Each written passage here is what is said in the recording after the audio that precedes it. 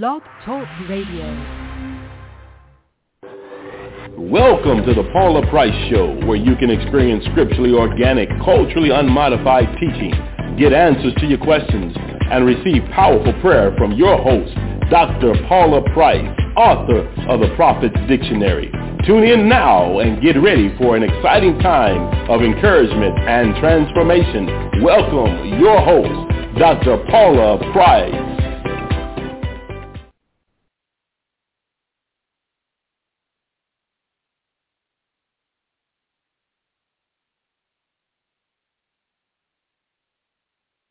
Was probably one of the most dynamic, powerful messages to really show us what apostles are supposed to be doing, as far as especially exposing false doctrines, false Christ, false gospels, which Scripture talks about. Apostle Paul talks about that in, I believe it's Galatians, about if anybody brings another gospel, whether man or angel, other than this one that's been preached. In essence, you need to run. That's my language. And Sunday is titled, Look What's Missing, the Root of a Powerless Gospel. Unbelievable. I just want to ring the bell now. Believable message. It's one of those things where I really wish we had time to just sit around after church and stare at the wall and think, and go back and think some more, because this plan to destroy the body of Christ is diabolical, but it's smooth. It's so smooth. It's subtle. It's entrenched in our whole culture and society.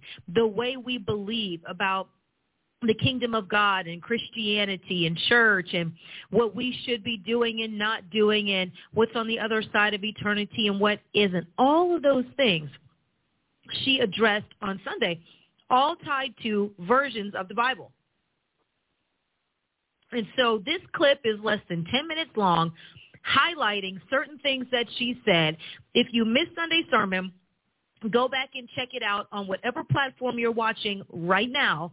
That's where the Sunday sermons are. It should be titled, Look What's Missing, the Root of a Powerless Gospel. So you can look for that title, and then you can watch it. We also have information in this update right here in this clip for how you can download the audio.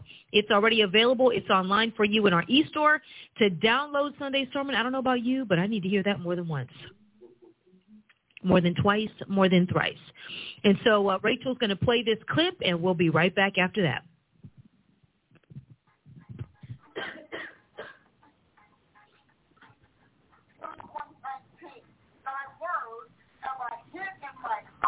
That I might not sin against thee. So the word of God hits your heart, which is why it doesn't make sense to your mind first. See, people drop the Bible because they don't realize that the dynamic or the dynamism of the word of God is literally being needed in their being by the Holy Ghost. You don't talk about the Holy Ghost. So you don't understand that it's the Holy Ghost's job to transform you into the scripture and the text you're reading. Which is why God planned it. He said, preaching burns your heart. Teaching illuminates your mind. Psalm 19:7, the law of the Lord is perfect, converting the soul. So your soul will never be converted without the laws of God's word. Laws include injunctions and on. So God, the Holy Spirit, beneath your subconscious, is assimilating. Before you can speculate, it needs to be disseminated. So He's feeding your entire being with God's scripture truth. It is not the antiquity of the Bible or the lack thereof that God is dealing with. God is dealing with the power of His author that's living. Okay, Goshen has been added since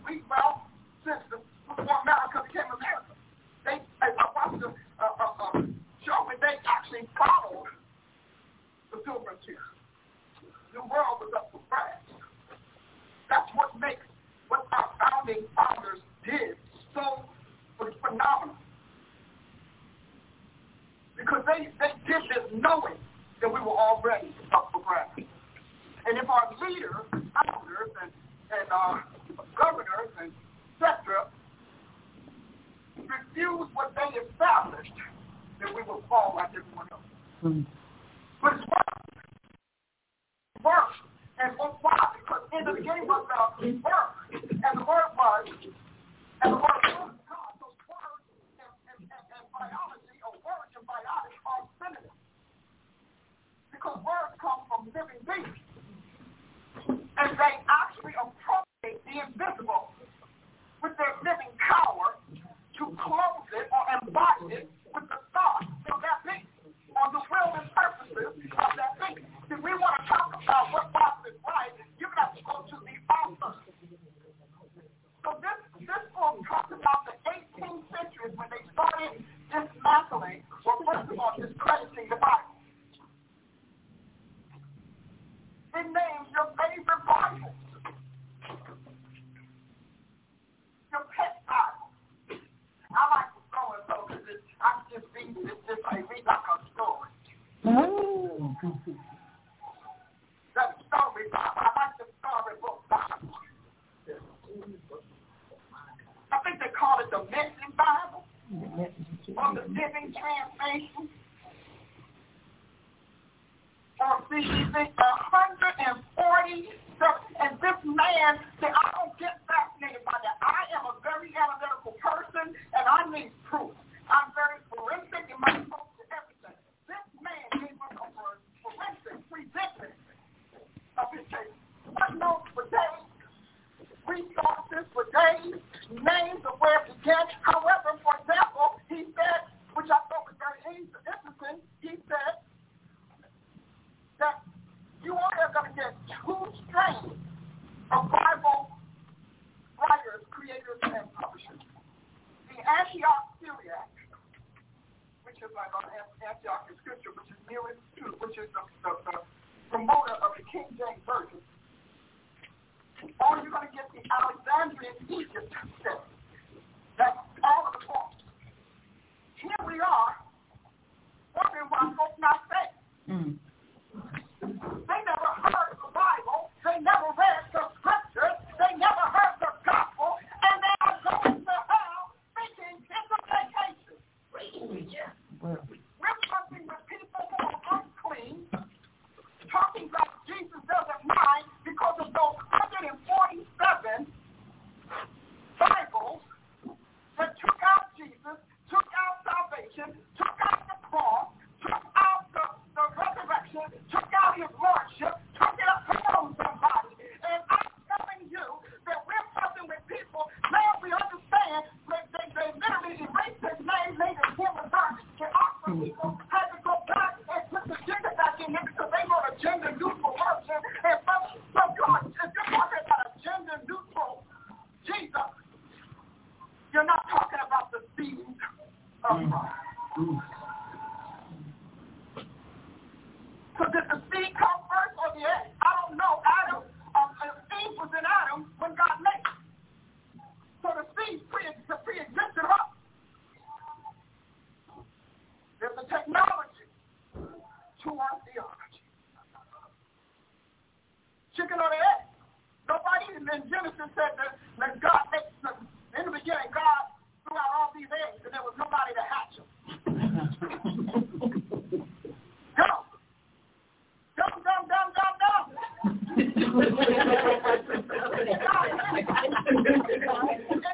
Talking about X amount of Christians don't believe the Bible.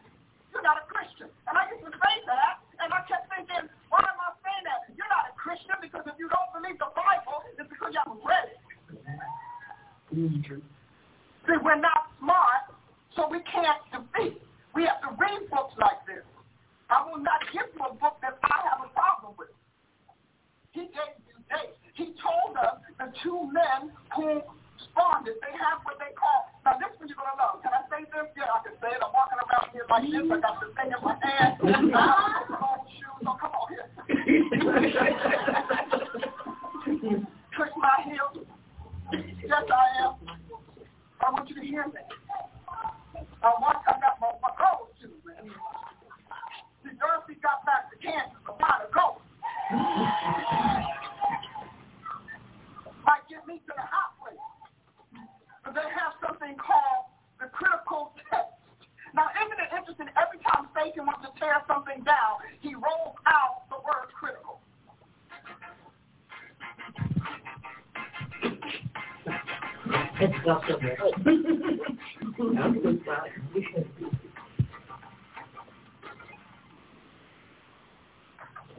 I tell you what, does not want to make you show up on a Sunday morning.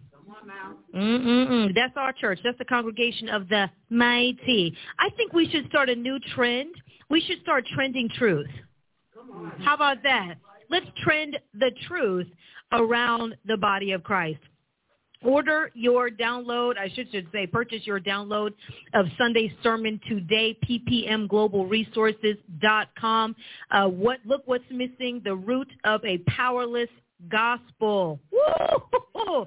Man, I was sitting there talking back to the screen when I was editing, almost forgetting I was editing. I said, oh, wait, hold on. I need to actually condense this into something that we can roll out today. You don't want to miss it. Follow us on social media. Follow us on YouTube. Watch. Share. Tag. We all have a responsibility to get this message out there. And just sharing even today's broadcast. Right now, share it on your feed. Tag some people. If you're in the studio, share it. Just go online for a second and share it and say, Dr. because you're talking about what today? Did you say the soul? The soul.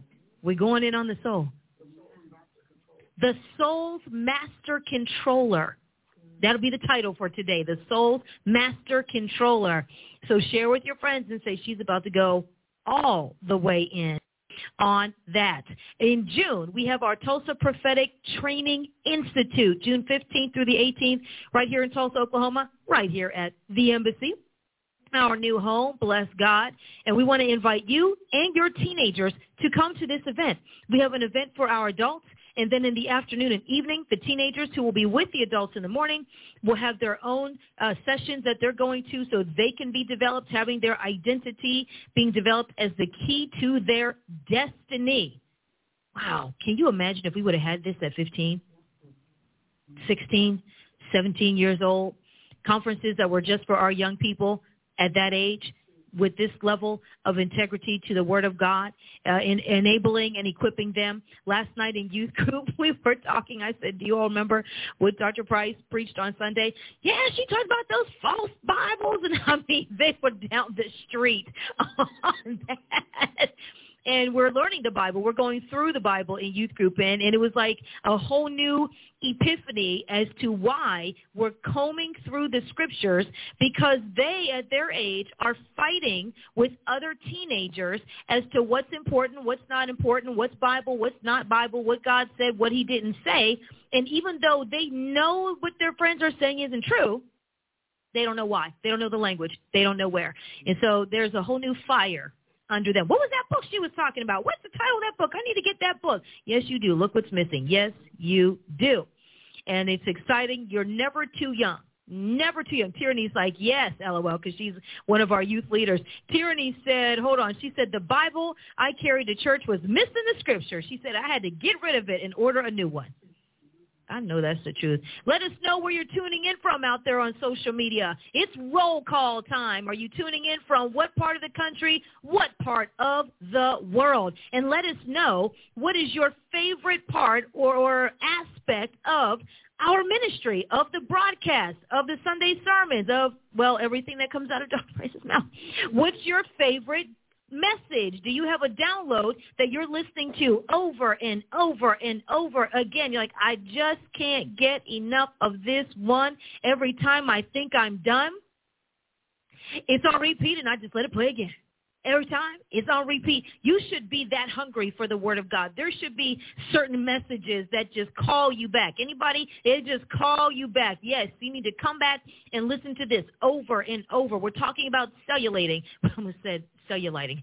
We're talking about cellulating because we don't want that. Okay, we're cellulating and doing other things about the cellulite. All right, we're circulating this message. And honestly, you have to take a message while you're listening to the other ones, but that one that you just roll over and over and over again in your ears. Faith comes by hearing, and it's in hearing by the Word of God. And you have to hear it over and over. There are some messages, even back in the day and now still, where I'm like, that's my go-to. That's my go-to about forgiveness. Sometimes about the basics, because we get tripped up on the basics. We get all high and deep in Revelation, and then we can't forgive our neighbor. All right, we have Hanover Park, Illinois. Tulsa's online. All right, Bossier City, Louisiana, the Boot State. Apostle Barbara Davis, how you doing with the new book out there? All right, Dallas, Texas. Rebecca from Dallas, Texas, blessed and on fire. You are blessed and on fire. Gainesville, Florida. I love my church, Congregation of the Mighty. All right, Cassandra, and your church loves you. Okay. Okay, Tyranny said her favorite is Warring for Destiny Part 1. Yes. And that's great. I think right now we're all in a war for our destiny. The country is in a war for its destiny. The church is in a war for its destiny. As individuals, anybody in the studio, can you say, yes, there's a battle going on right now to war for my destiny, to push on through? I know for me, I'm breaking beyond in certain areas. Listen, you don't have to be neck deep in some secret sin in order for you to have to be warring for your destiny. All right? It's just about, am I going to obey God today? Am I going to do it his way today? Am I going to yield and conform to what he wants for my life today? That's warring for your destiny, and that's what we're doing. All right, we have Danielle Joliet in the house. She said, I love the truth, training, and accessibility to trainings. And the MAQ, PAQ, and, of course, she's in my executive attendant training course. Yes, if you're an executive attendant. All right, and then we have Paula Garner from Iowa, Dorothea Phillips. That's Alvin's mom. How you doing? She said, good afternoon, Dr. Price and the Congregation of the Mighty. Excellent, excellent. Oh, Abraham said, God has dealt with me recently on forgiveness. Amen, sir. You're not alone. I'm ringing the bell of you're not alone. Okay? Okay. Lovey says, The Gambler's Faith is his go-to book. That's a pocket-sized book, a pocket book that Dr. Price, well, actually it was called, used to be called Yokes That Choke and Ties That Bind, right? Yep. Which I think is just the baddest title ever. Yokes That Choke and Ties That Bind. But it's about gambling with your faith, gambling in life. If you're that person who fights teetering on and always kind of reaching back and going to, and things are calling you back, the Gambler's Faith is definitely that. And so thank you for your feedback. Keep it coming. Keep it rolling. Encourage one another online. Yes. This is my go-to, because somebody else might say, oh, I haven't listened to that. I haven't read that. Let me go and get my own self set free. Bless the Lord. Because I tell you what, when you're under a heavy word, sometimes you forget to do the basics, which is share, communicate, talk to people, check in, say, I'm here at the Congregation of the Mighty. Hey, how you doing? Yes. All right. We are not going to be the best kept secret. That's not it. That's not it. No. We're not going to be, what did I say? No. We're not going to be the best kept secret. No. We're going to be the most pervasive, viral, explosive, well-known, household name. Let me tell you how this works, even in your own time, breaking beyond. Prophet Marie and I have been, well, we've been friends since ORU. We were roommates in college, part of the founding members of the Tulsa branch of the ministry. And so she's my cohort prayer partner, because the apostles and prophets have cohort prayer partners, and we pray together every week. We have a prayer call every week, but then as cohorts, we pray in addition to that. And so we pray on Mondays, and God just laid on us because we pray for media and broadcast, and he laid on us to hammer numbers, hammer breaking beyond, hammer knocking down containment. And so every day we just get on the phone and we pray. At some point we pray. We don't have to have church. We have to have prayer. And so we get on and hitting the heavens. And as founding members of the organization, we know all the devils and things at the root of the system. And so we're praying for y'all. Y'all roll into prayer too. God will, to break this Congregation of the Mighty through, Lord Jesus, in their finances and their economy and their increase. And whenever they're praying for their friends to come to church, that they come on in. And you know what? We're two very busy people, but we're not too busy to get a thing done for God. You can really tell yourself that your schedule is so tight and so packed, and you're so tired and so worn out, you forget that God has you on his staff. He's not on ours. we are on his. Tyranny said, okay. Tyranny, okay.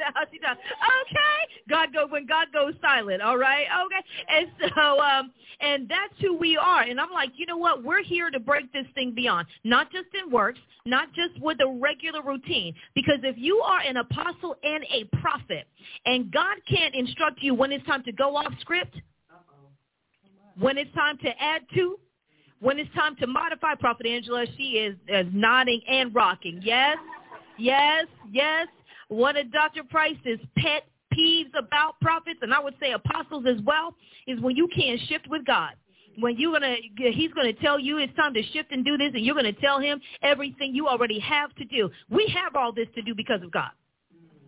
We have all of this to do because of the assignment, because of the mandate. But he's like, but I need you to shift. What does that mean? I'm working things out. I'm moving in the heavens. I'm moving in the spirit. I need you where I am. And we cannot be like Israel with Moses. Well, I don't know. We had a meeting. Moses said that today we're going to go, I don't know. It just didn't feel right. It didn't bear witness with our spirit. I don't know. There's a whole lot of them. There's not a lot of us. Well, we haven't had a battle before. Then you know what the meeting was all about, because that's how people talk now. How the leader just doesn't understand what it is when you really the ones out here while, Moses is off in his tent writing books. You in your tent writing books. Okay. While Moses is off writing what we're reading as the compended scripture right now, he's off writing some scrolls. He doesn't know what it is to be out here in the front line. He doesn't know what it is to clock in and have to drive into the office across this desert. He doesn't know what it is to have to hitch up the chariots every day, because he's off writing these scrolls that he said God told him to write. While we're doing all the real work of building the kingdom. You see how things don't change with flesh. Flesh doesn't change. It doesn't change. Well, I'm the one who has to stay up late after everybody goes home, and I'm the one who has to get up early, and you don't even know why, and on and on and on. And God is like, you ever just go off of your spirit? And God is like, are we done yet? Because when you're done, you're still going to get up and do it. Or I have no need of you. Apostles and prophets, apostolic saints, our purpose is to do things God's way. We're in this mess now because we have decades of leaders and followers who decided to do it their way, what was comfortable for them, what was comfortable for the people, what was easy for the sheep, what wasn't this. Well, this is how we got here right now. And we were those people, all of us on the planet now, who were raised in that. So we have to still fight it off, even though we know this word is yea and amen. Let me say it daily. Shake my head. Amen. All right? This word is yea and amen. Yeah, yeah, yeah. Preach it. But God is that, yeah, yeah, yeah, become it. We just want to jump right to do it.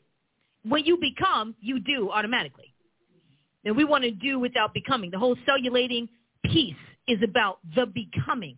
So it's first nature to obey God's voice, not second nature. It's first nature to respond and do what he wants us to do. So we're praying, hitting this thing. And then I was talking about it, morning prayer yesterday? Man, 5:30 prayer was fire. And then Rachel, she says afterwards, but God was speaking to me. And I've been praying about that too. And you find out all the people that God is tapping and pushing to do. We want big things in the body of Christ, big things in the ministry. And I'll tell you what, this is not the season to tell God everything you have to do but what he's telling you to do, saying, but I'm already doing what you told me to do. Oh, but guess what? There's more to do. We're not even scratching the surface on this mandate. It's been 20-some, 30, 40 years of Dr. Price's life, just 22 of mine, half of my life, 40 years of her life, almost half of hers, laying down the foundation so that when this thing, as it comes out of the ground and as it's about to rocket to the top of the mountain, it's not going to tip over like every other move. Become top heavy, fat heavy, greedy heavy, everything else that is taking people out, riding the wave of where the money flows.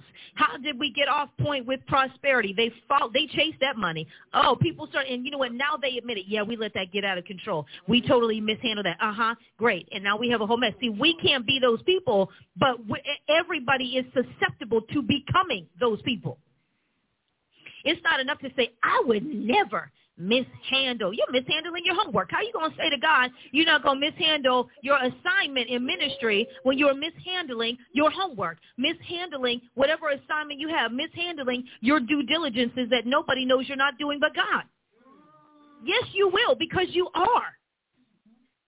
I mean, our chief apostle said it in school. How you handle your homework is how you handle your ministry. How you handle coming to class, the attitude in your car riding up to it. That's the one that's going to baptize whatever God gave you to do. But he is out of time with passing down a mess. He would just soon shell people and overwork the rest of us because y'all won't get it together.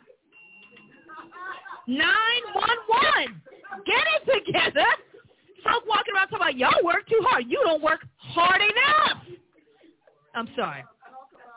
It just hit a spot in my soul right now. It hit a spot. Folks don't want to conform, don't want to grow up, don't want to mature, don't want to do your job, don't want to honor your promises to God that you told him long before you met us. You think it's us telling you something. He's coming after what you said to him when you were 12 years old. Around the campfire in youth group. Jesus used me. I tell you. In the inner city when you were running down the street, someone trying to take your life, and you said, God, if you save me from this attack, I will serve you the rest of my life. He's coming after those promises. Not here. We just met you. God has always known you. He said you have a list of unfulfilled promises, a list of unfulfilled things done, a list of dropouts and quitting. So get on the stick and get in your place in God and do your job so we can be prepared to get our souls ready today for what God has for us. You know, first of all, you feel a little passionate about it. You know what? I didn't know I felt that deeply about it, Dr. Price. I just didn't know. I didn't know. You know, one of the things that I started out this year saying, and I'm going to say it again because it's true, and we're seeing it, God is that. He's beyond shelving. He's ready to bury. And see, because the failure to understand what God is dealing with is what's going to cost you your well-being, because you still want to answer from 20 years ago, and you haven't even gone back to see what your fruit is doing, your library is doing. So I'm saying this is so because God, the old God is in the way. When you look at television, they're not talking the new thing. They have bought hours and hours and hours and hours of television to lock you in the old, because they have made a commitment to whoever is backing them to deliver your soul to them and to their future. That's nothing new. We can look at in the Bible at Kings, 1 Kings with the young prophet. See, the young prophet represents our millennials. Oh, yeah, come on. Pre- and post-millennials. And the young prophet, God is speaking to this person, has gotten them all groomed up. He was all excited. And this prophet was taken, immediately had an assignment. I'm going to the king, King Jeroboam. I'm telling him you're a mess. God's getting ready to take you out, and you need to fix some things. And he was there. God so backed his word. See, we think God is backing our being. God can care less about our flesh, which is why one dies, another replaces. Okay? So God so backed his word that when Jeroboam, the king, reached out to get him, God turned his hand leprous and made the man, the man was a mess. But the young prophet, see, this is the problem with putting people up too early, too fast, too soon, too high. The young prophet didn't recognize that it was about the word, it was about the mission, it was about the assignment. It was about the destiny and the calling. It wasn't about him, other than the fact that he represented longevity for God's use. And so he goes and he gets out there. Now, the word was, go give the word. Don't stay in the land. Don't drink water. Don't say hello. Don't do anything. See, that's the problem. When you get a project, a prophecy project, it comes with restraints. It comes with conditions. It comes with restrictions and admonitions. We don't listen to that because you don't know that. You don't know that's what prophets have to do. So God gave him these admonitions, the conditions of him surviving that assignment. So he decided that he was so, and because he said, do not use a novice, because a novice will get puffed up with pride and fall into the snare of the devil, hence taken by him at his will. Now, that's what Paul understood. That's why I've been spending time with you on the novice, because, see, you're about to see these novices fall. It's about to get real ugly for these novices. It's getting real embarrassing. It's getting real humiliating, and it's getting real discrediting. See, because they have the audacity to say that they discredited us. First of all, you can't even read the Bible. You haven't even met Jesus. But that's a whole other thing. Other of you y'all sat there and saw him on a signpost and saw him on a billboard and thought, hey, I got Jesus. Because when you really get Jesus, you don't turn into Satan. You don't turn into what he looks like. You don't turn into what he wears. You don't turn into how he walks. You don't turn into how he talks. You shall know them by their fruit. These kids have turned into Satan. That means they never had Jesus. Now, they might have met him, had a little talk about him, but he never converted their souls, and that's what we're going to talk about today. And I want you to get out your Bible to Psalm 19, so 19:7. So this young prophet decided, man, can you believe what I just did? I just told off the king, and he couldn't touch me. So that means I'm higher than that king.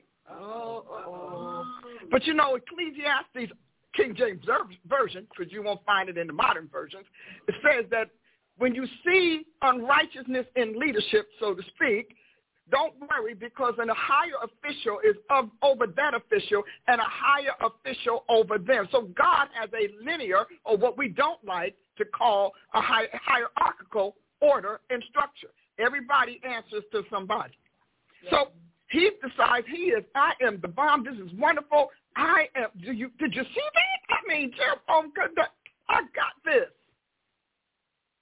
And he was under a tree, stoking his moment, gloating over his moment when he should have been running out of town, because the admonition was race out of town, because kings recover quickly. They recover very fast. So he didn't, and so he's having a blast, and meanwhile, he did not do what he did in Jeroboam in a secret moment. It was in a prophetic meeting. The prophets, it was in almost a national meeting, because when you're at that level, you're there. So the prophetic guard of the day went back and told their chief prophet about the new up and coming.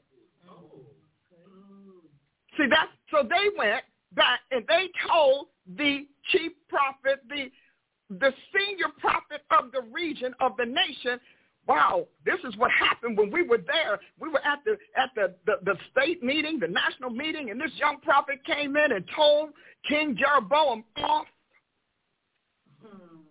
And he tried to come after him, and he didn't. He prophesied to the altar. And he told the altar what was going to happen to him. Now, you almost can't get that until you understand that when you're in a high seat, or you're a sovereign, every element, every instrument, every piece of everything is in you and belongs to you. So God wanted to save his life. He wanted to get this word out in public, but he wanted to save his life, so he made him prophesy.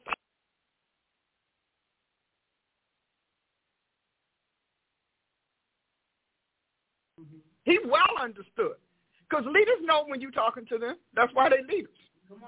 So the king understood. And so he's back. They're telling him, and so the chief prophet says, competition is rising. Truth is trying to eke in. Go invite him to dinner. Now, God had told him, don't eat, don't drink, don't stop, just hit it and quit it and run. Run for your life. He didn't do that, so he went to dinner, because after all, and the chief prophet was there. He invited him. He said to him, we're going to bring you in because you're the new person, and we either have to bow to you or we have to dirty you up. He said, but God told me me. The prophet knew. Some of you all got that first word from God. But God told me not to, don't do, whatever, and lay out what God told him. And he said, yeah, but an angel. See, many of you don't even know that God is above his angels. Oh, I'm going to say this. So, and then he said, yeah, but an angel, because chief prophets drop down when you stop talking to God and you begin to talk to his forces, then you drop down from your station of one-on-one with God and you become conversant with his spiritual agents. The reason God said that he was not taking Israel into the promised land is because he said Israel does not know how to handle me directly. He said, so I'm going to send my angel before you. Now, I have to send my angel or I'm going to kill you along the way. He says that. He said, I'm going to have to kill you because you all keep offending my holiness, my supremacy, my righteousness, my purity. So I don't want the gods who saw me bring you out of Egypt to think I can't take you into the promised land. So I'm removing myself from the situation. And I'm sending my angel instead. Don't you all like that? Yeah. Because a lot of these people are listening to angels now. Oh, yeah. Oh, no. Because God downgraded them from being in his closed session, closed chambers. See, in my dictionary, I have a word called SOD or S-O-D or S-O-D-E. If you have my dictionary, look it up. It talks about the closed chambers, meetings, and sessions that God brings his highest officials in.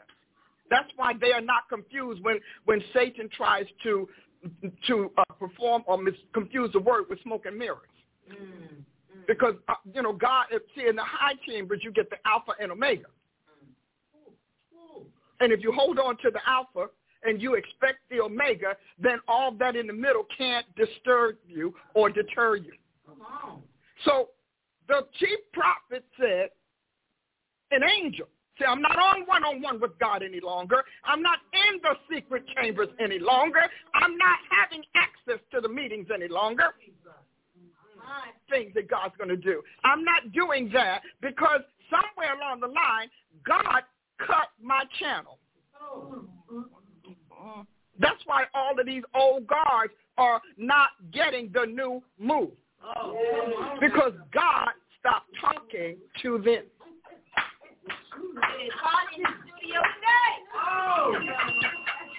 He cut off their channel. He took their access. He downgraded their codes. So that not only will the doors not open, when you're in God, it's not a matter of the door not opening only, it's a matter of the door disappearing.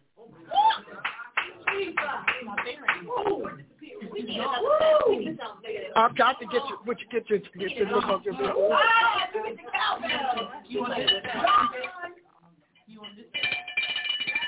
No, not yet. We're saving that for something else. So understand, so the chief prophets couldn't corroborate what the new prophet got. Could not corroborate that word. Could not corroborate, because if the chief prophet had still been talking to God, he would have said, what are you doing here? Why were you under that tree? You're not even supposed to be at my dinner table. No. Eventually he did say that. But not until after he seduced him. Right, that's right. Yeah.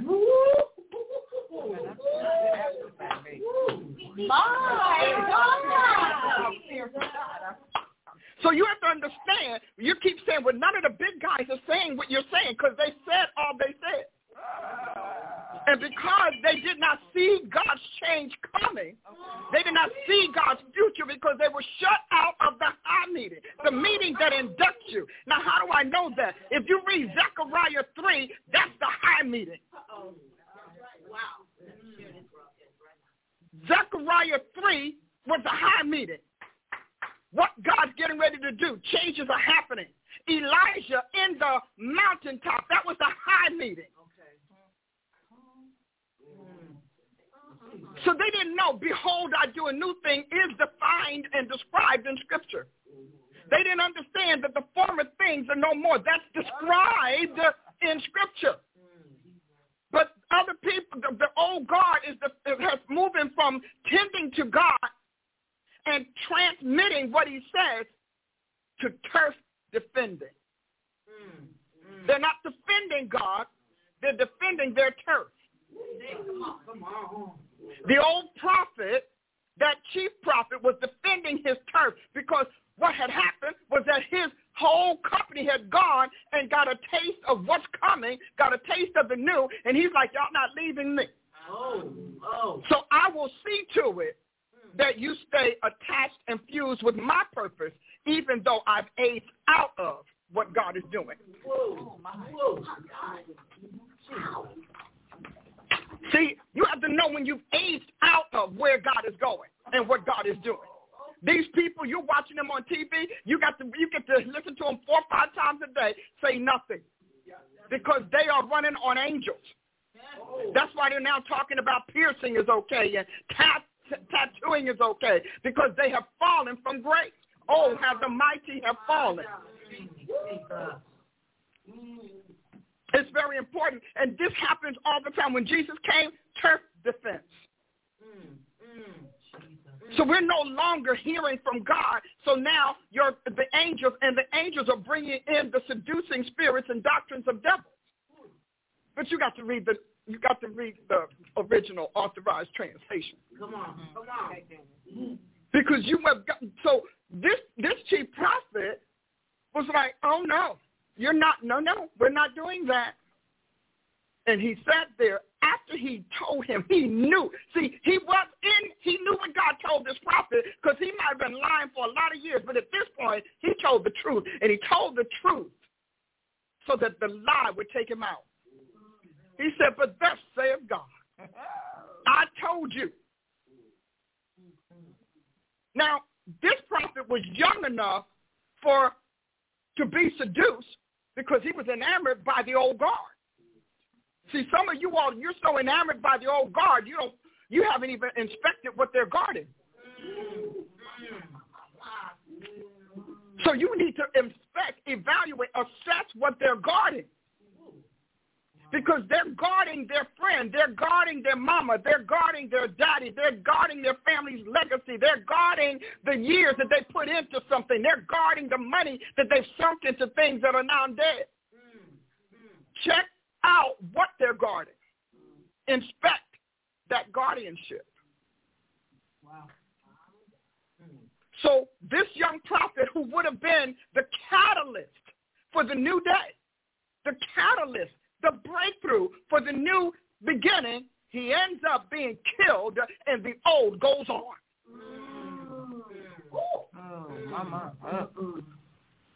He was taken out. Not just because he disobeyed, but the source of his disobedience was enamorment with the old. He was esteeming the old, not realizing the reason God spoke to you is because the old has aged out of God's wisdom. Can't even hear God. Don't know what God is saying. I don't have a clue what is God saying. I don't. And it happens more often than you would think. Elisha, he has literally created the environment for the new thing God is doing. And it's not pretty. See, because you've been told by evangelicals that all prophecy ought to be pretty or it ought to end on a positive note and all of that, you can't talk God. Right. Because the prophetic today has been gutted. But people like eating the guts.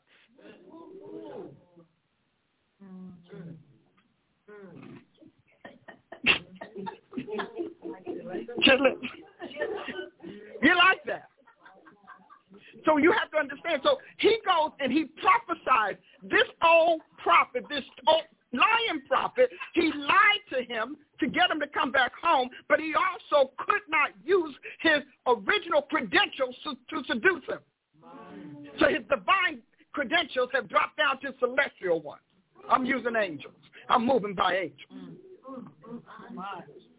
Wow. See, there's that sovereign credentials, because when you read Zechariah 3, you can see how God behaves when he's changing guards. So he tells him, and the minute he tells him, the man, you can understand how sorrowful he feels. He's lost. He's forlorn. My first assignment, the first time we read that happening is Saul.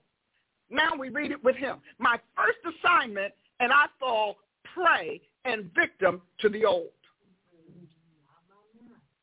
And God's not going to talk to him. You can tell God didn't want to fix it. He didn't want to repair him. So he and God must have had some very intimate, up close, face-to-face and direct contact, because God forgave a lot of other prophets. Is something about what he did, or is it the season in which he did it? Because you have to ask yourself, what did he do? I mean, we got Ahab, we talking about acting like the king. We got God forgiving this prophet and that prophet. He said, But this one, why? Because he was a change agent. His job was to be the turnkey, to shut down the old and to ignite, or at least pave the way for the new. And he didn't understand his purpose. He should not have been sitting at that table with the old guard. He should not have even been under the tree where they found him. They shouldn't have been able to locate him. See, these are the nuances of prophetic service that just don't come out of fast-track training. Come on, man. Because fast-track training is technique. This is how you prophesy. This is how you respond to this or that in prophecy. But office, especially high office training, has got to give you the mind of the office creator. So you have to have the whole mind of God. He couldn't understand God's wisdom. Why is it that God didn't want me to sit there? I mean, I had to struggle to get all the way there. I was hungry. I mean, come on. And then I had the greatest moment in my life.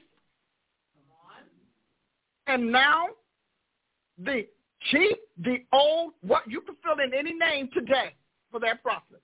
They invited me to dinner.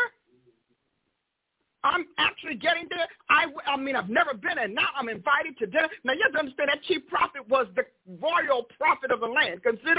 Equate this person to David's Nathan. Right. So that was a big thing. First of all, I'm in a big meeting. I'm sitting here. I'm called up to prophesy to the king of the land. I'm sitting there with all of the prophets in the land saying, I am the one. I'm it.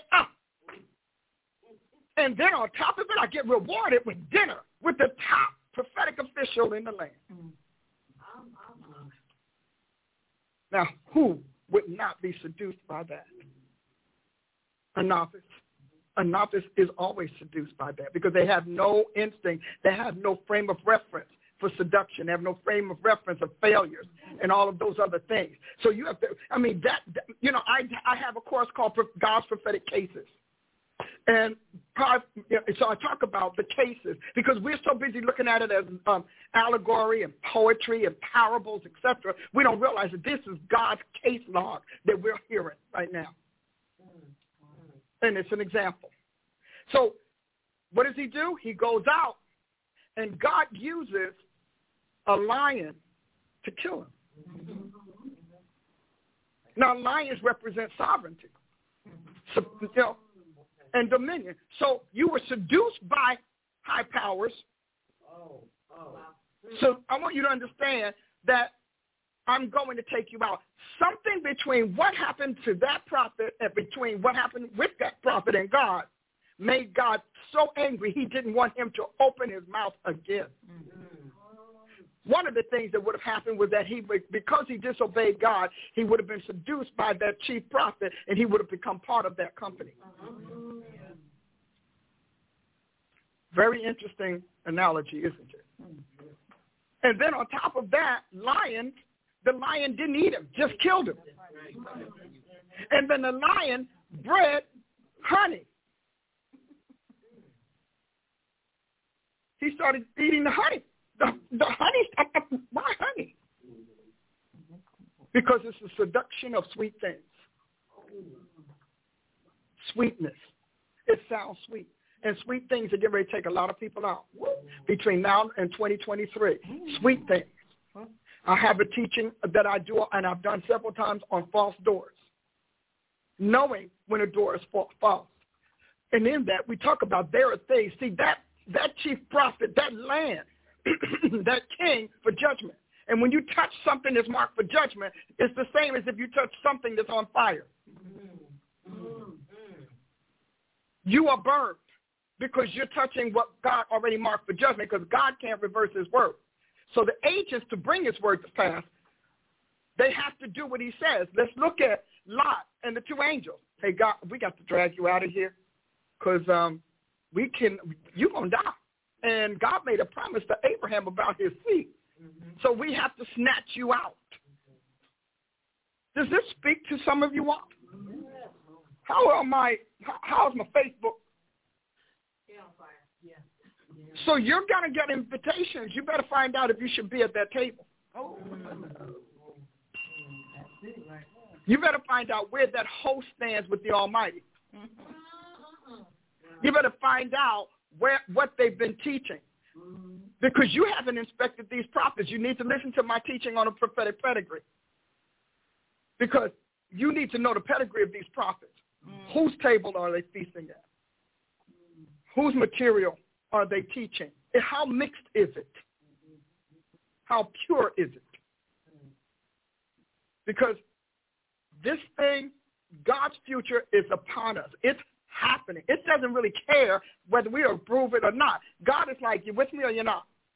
Jesus is the greatest example of God's attitude and his sentiments about a change.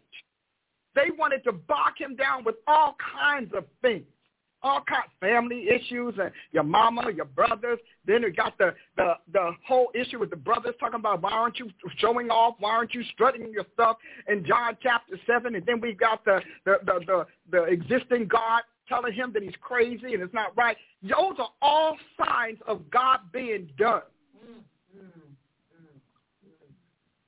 Because see, God has to protect what he's putting together today because it's so embryonic. It's fetal. It's adolescent. It's not yet mature. So he's got to protect it.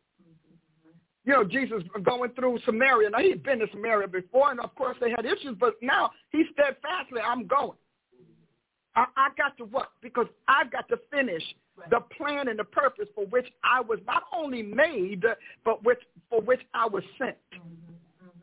God's future does not care about the present. And if you are not going to be a part of his future, now that doesn't mean you shouldn't be in your place, because there are a lot of people who have to maintain the old because of their chain link in the continuum. So that's just, if you're a chain link in the continuum of the old, then God's just leave you sitting on the side of the road, but you're not going to be out front. You will not take the lead. You will not be instrumental in handling what God wants. And so all of your inflections will be tied to your reflections. So because all you can talk about is old, you're governed by the old, your consciousness is by the old, and you didn't take time to do any more than hear about the new. Because when you assimilate, when you cellulate, it talks. You know, I've said to you before, the scripture talks. I can tell who reads their Bible a lot because it talks. It talks to you, and it doesn't just inform you. It doesn't just update you like an auto update. It educates you. And then it influences you, and then it becomes part of, from influence to confluence, it becomes part of your flow. So Jesus taught the scriptures all the time. He didn't just teach them, he taught them. Because he said, I am the word, the living word. So when this thing is cellulated in you, you don't know anything else. Your consciousness is not conflicted. If you still have a conflicted consciousness, it's because you and God still have issues. Because, I mean, it's like your job. When you become a police officer or any other official, you aren't conflicted. Now, you may have moments where you have to say, wow, I don't know how I feel about that. But you're not conflicted about your position, its calling, or what it requires. what it demands of you. It just doesn't happen. You talk it, you walk it, you think it, you sleep it, you eat it. And as a matter of fact, you'll know that it's working because people are going to tell you. Oh, so you really all in with Jesus. And I say, but Jesus is all in me. Come on. So you're not going to make this an offense. Right. Jesus is all in me. Blackness is all in me. I can scrape this thing with a saw, get a scab that'll last 3 months. When you pull it off, that bright flesh is just going to be there temporarily because black coming back. Black coming back.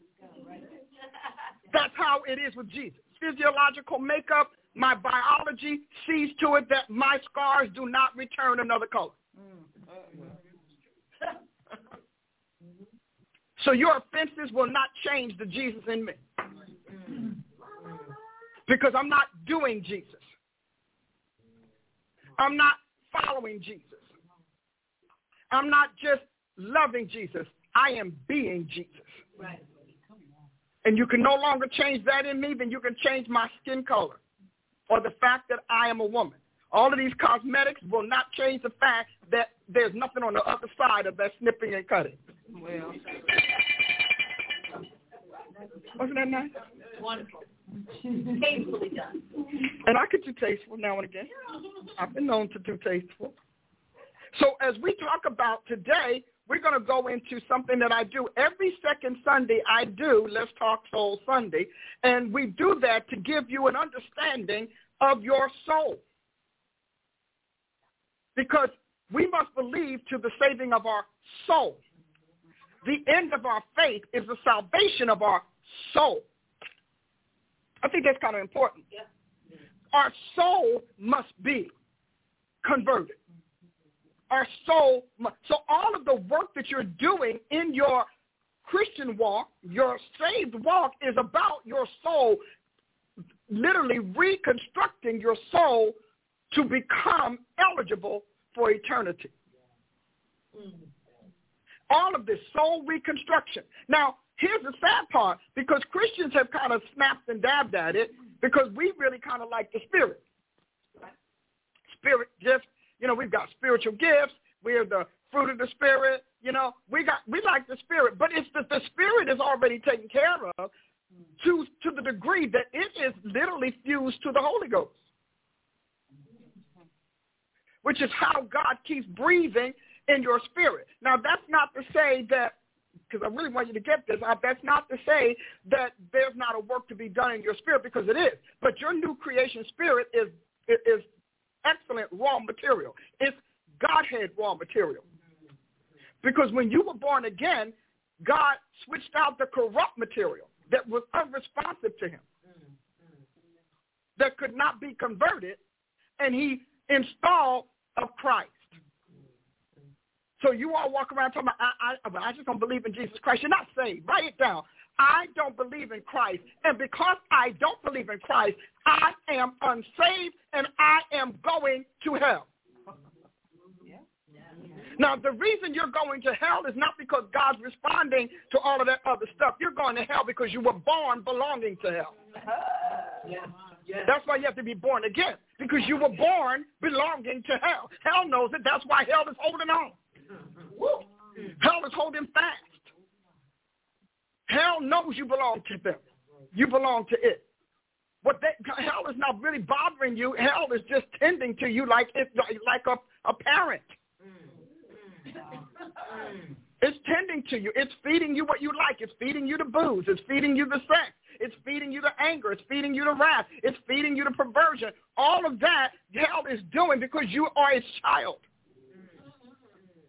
What did Peter talk about? So when we come in and mess with you, those of you who are pretending to be saved, you are the twofold child of sin that Peter's talking about. Fold one, how you were born. Fold two, your hypocrisy.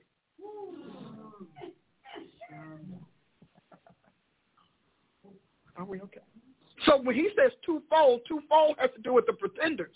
It has to do with the hypocrites. It has to do with those who went halfway and decided not to do it. Oh, no, I opted out of that. Those who are just church people, you sit in his church. but you don't want to do his works. So when we're born, so this whole idea about, well, God's going to send you to hell. No, the question is he going to get you out? See, we've taught it backwards. Is he going to get you out? Satan owns you. He has first dibs on you. And he knows it. That is his reward for tricking Adam. It was a contest. Could have been a chess match. Could have been a sword fight. It didn't matter. They had a contest. And he tricked Adam into selling you to him so that he could give his fallen comrades biological existence.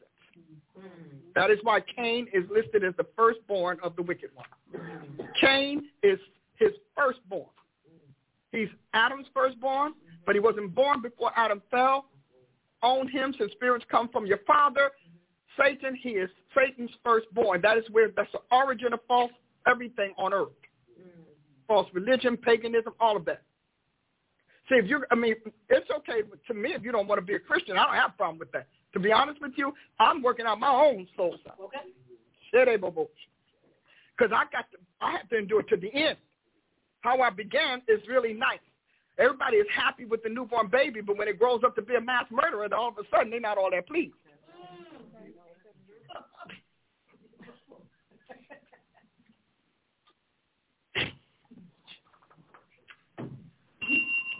See, what I bring is the wisdom. We've had the word. We've had the works. I'm giving you the wisdom. For wisdom is the principal thing. So I'm giving you the wisdom. So telling people that they're going to go to hell is only a colloquialism, because actually people have to get out of hell. I will ransom them from the grave. I will redeem them from the waterless pit. See, you belong to hell. Your soul belongs to hell, because everything that comes through Adam's flesh is not just destined to hell. It's not even just doomed to hell. It is a native of hell. That is why we have to take on the divine nature. Are y'all okay with this? See, because that's why everybody, we want to have revival. I'm like, revival? How are we going to have a revival? I'm not even trying to be funny. How are we going to have a revival? Are y'all hearing me? When we haven't had Bible. We need Bible. We haven't been vived. We have no Bible. We have survival. But we don't have Bible. I'm saying this because you have got to stop thinking the old evangelical way. To them, soul winning were masses coming to altars, saying a prayer. Some of them were really very diligent, and they did have Bible study and conversions and cell groups, etc. But much of it was based on Jesus coming into hearts. We had a fragment. Thank God for that fragment that talked about being born again, new creature in Jesus Christ. Thank God for them. But obviously it wasn't enough of them, because look at where we are. And yet here we are. So all of these people are saying, Jesus, come into my heart. And Jesus is like, I can't get in there. I have no legal right to enter your heart. I've got to give you the heart that I own. I've got to switch your heart so that the heart of doom and death is replaced by the heart of redemption and thus eternal life. See, people don't teach salvation like that. That is why folks walking around talking about Jesus doesn't mind. How do you know? You don't even belong to him, so how are you going to know he doesn't mind? That's like saying that the thief saying the people, the homeowners won't mind if I clean them out. Right. They don't mind. Do you know that you're taking their favorite? Oh, they won't mind. And then what do they say? They expect it to be robbed because they knew thieves exist, and they shouldn't have acquired something that was appealing to thieves. So it's Jesus' fault that you're not going to heaven. No. That's not how that works. And I need you to recognize, because it's very important that you understand that is what Scripture's authoring mantles teach and taught, meaning the apostles and prophets. You can understand, we taught that. God did not use a pastor to write a scripture. He didn't even use a bishop to write a scripture. They wrote mandates and expressions from the scriptures, but God used prophets and apostles. And clearly, he understood that there was something, some way he built them, some way that he constructed them that would make them impervious to Satan's usual seductions and deceptions.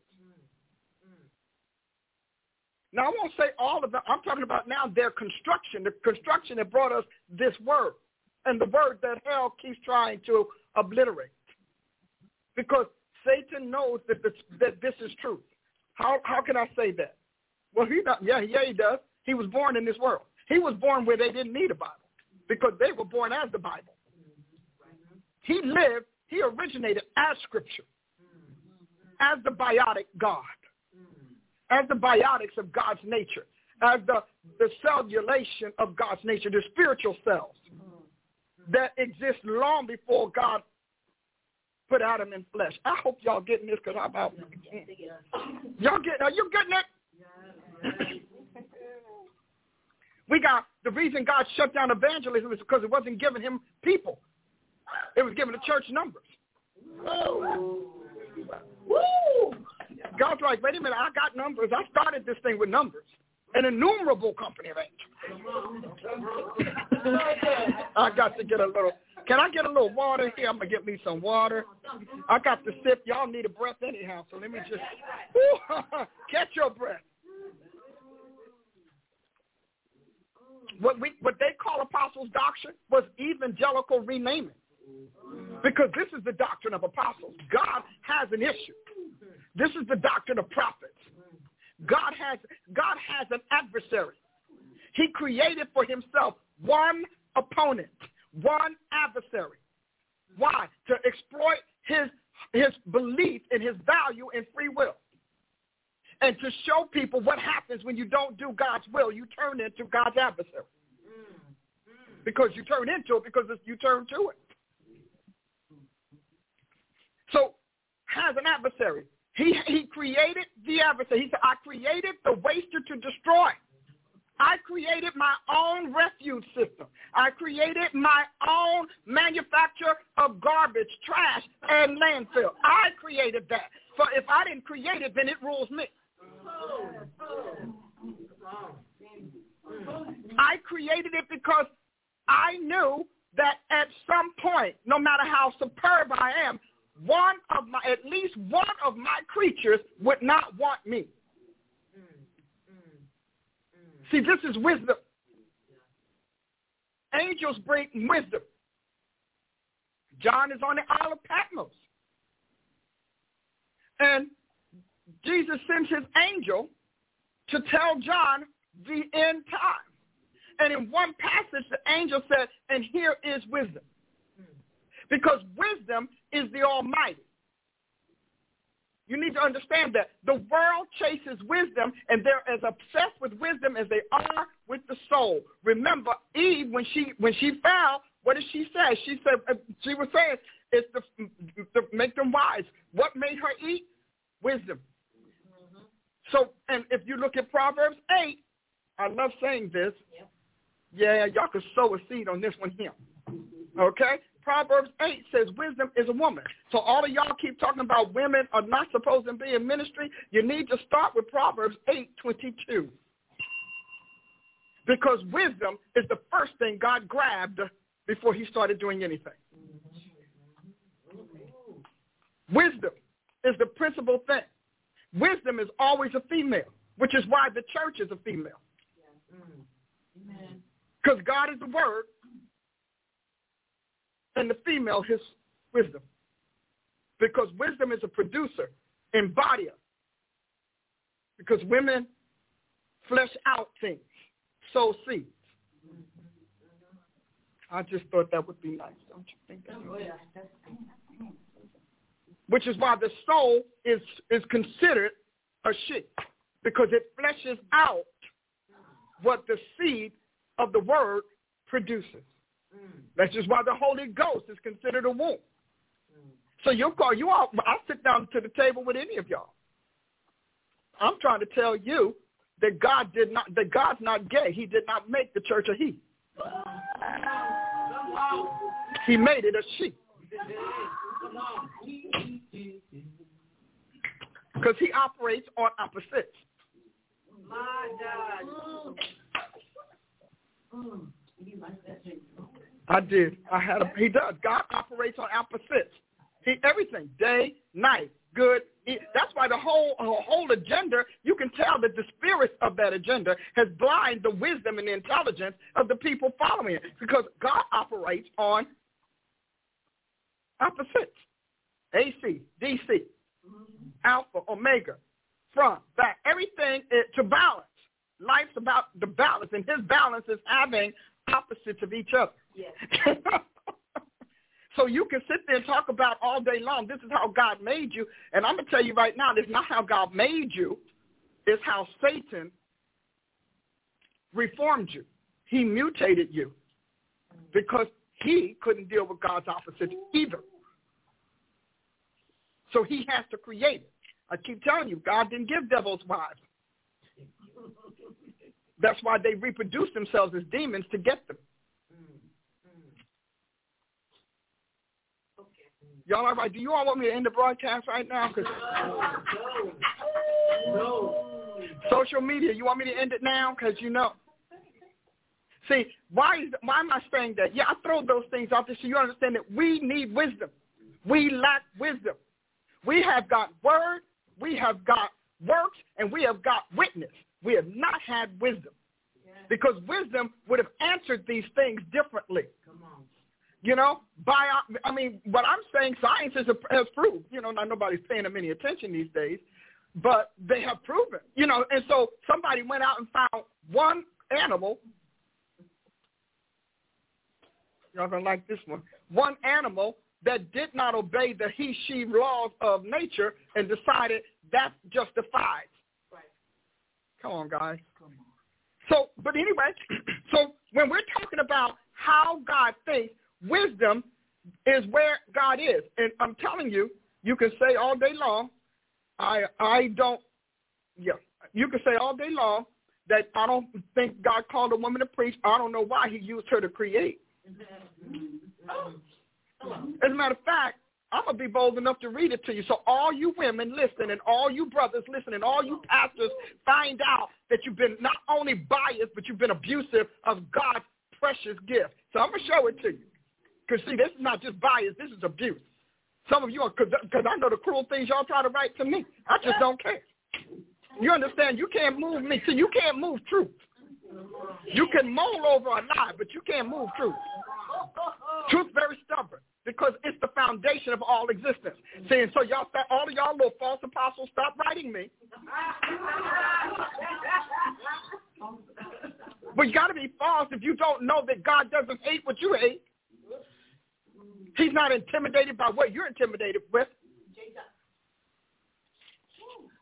Ladies, sisters, female, estrogen.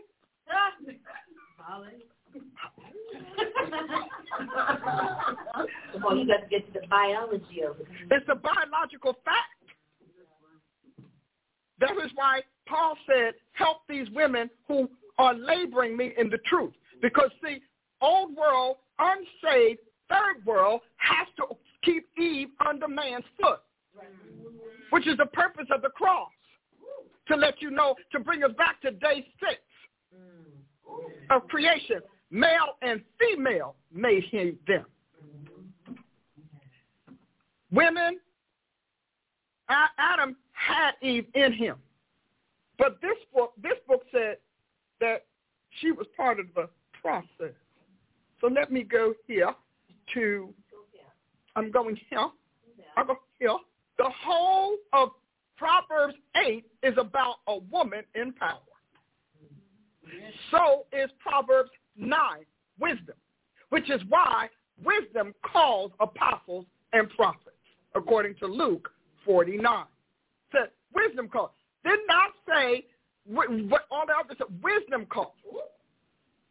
So you all are supposed to be great in wisdom, which is why I flood everything with wisdom. Because, see, I don't tell God he got it wrong. I don't tell God that women are rebellious and men are wicked. I tell God, is this what you wrote? Then this is what we're doing.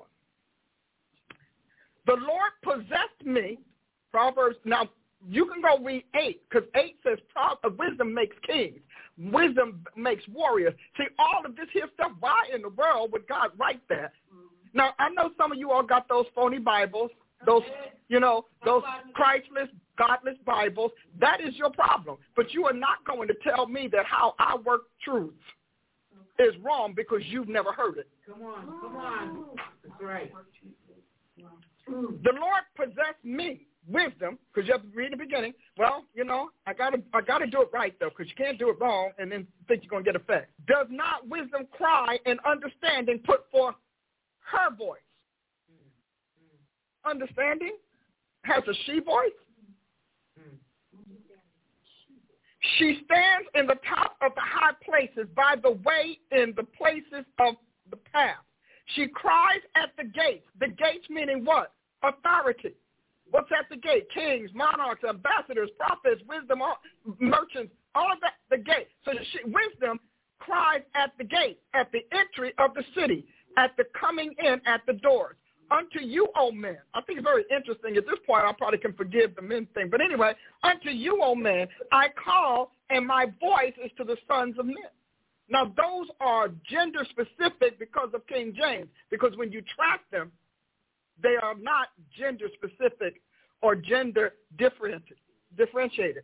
It said, but we're going to go with that. Oh, ye simple. I like simple. Don't you understand?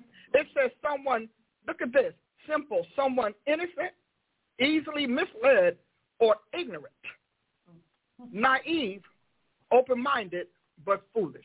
That's what it is. It says, oh, ye simple, understand wisdom, and ye fools, be of an understanding heart. Because wisdom enters your heart. When you get a new heart from God, you get his wisdom as part of that heart. Here, for I will speak of excellent things, and the opening of my lips shall be right things.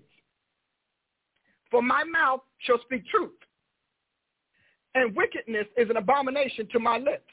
All the words, so y'all cussing saints, you understand? That's abominable. Okay, all the words of my mouth are in righteousness. Nothing froward or perverse is in them. They are all plain to him that understandeth, and right to them that find knowledge. Receive my instruction. Man, God didn't have a woman teach a man. Receive my instruction. I know God. God knows women can't think. He won't have a woman teach a man. I'm a woman. I'm teaching humans. Okay? Humans. Receive my instruction and not silver, and knowledge rather than choice gold. So you know how folk like to just chase after the physical wealth? She's saying wisdom created all of that and dominates it. She distributes it. For wisdom is better than rubies, and all the things that may be desired are not to be compared to it. I like this one. I, wisdom, dwell with prudence and find out knowledge of witty inventions. I'm just done. I find out, which means I'm always discovering, and I'm on a discovery path of finding out witty inventions, new things.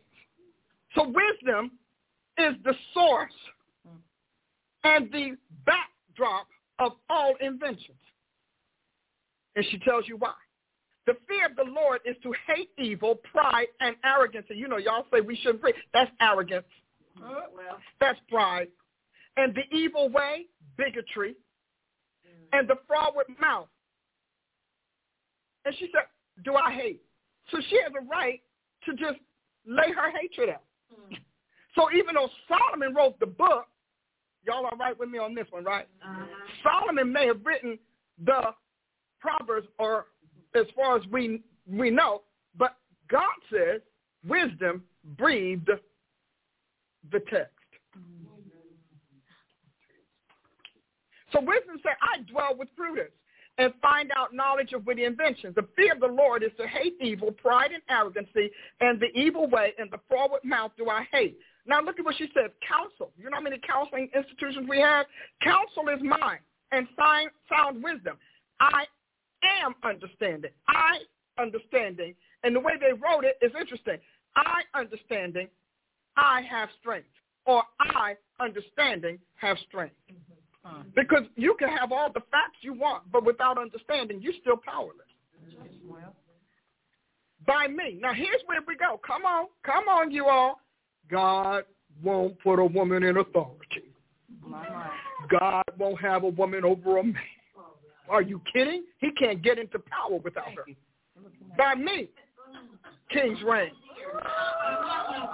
Oh, I can't go past it like that. I just can't. Anyone you like, go ahead. Come back. Is it not written? 8:15. What does she say? By me, kings reign, and princes decree judgment. That's the judicial system. By me, princes rule, and nobles, even all the judges of the earth. I love them that love me. And those that seek me early shall find me. Doesn't that sound like Jesus Christ? Yep. Sounds just like him. As a matter of fact, the Bible says that wisdom was hid in Jesus Christ. And they said that because in him are all the treasures of wisdom and knowledge. In him was hid. What was hid in Adam? Eve. Come on.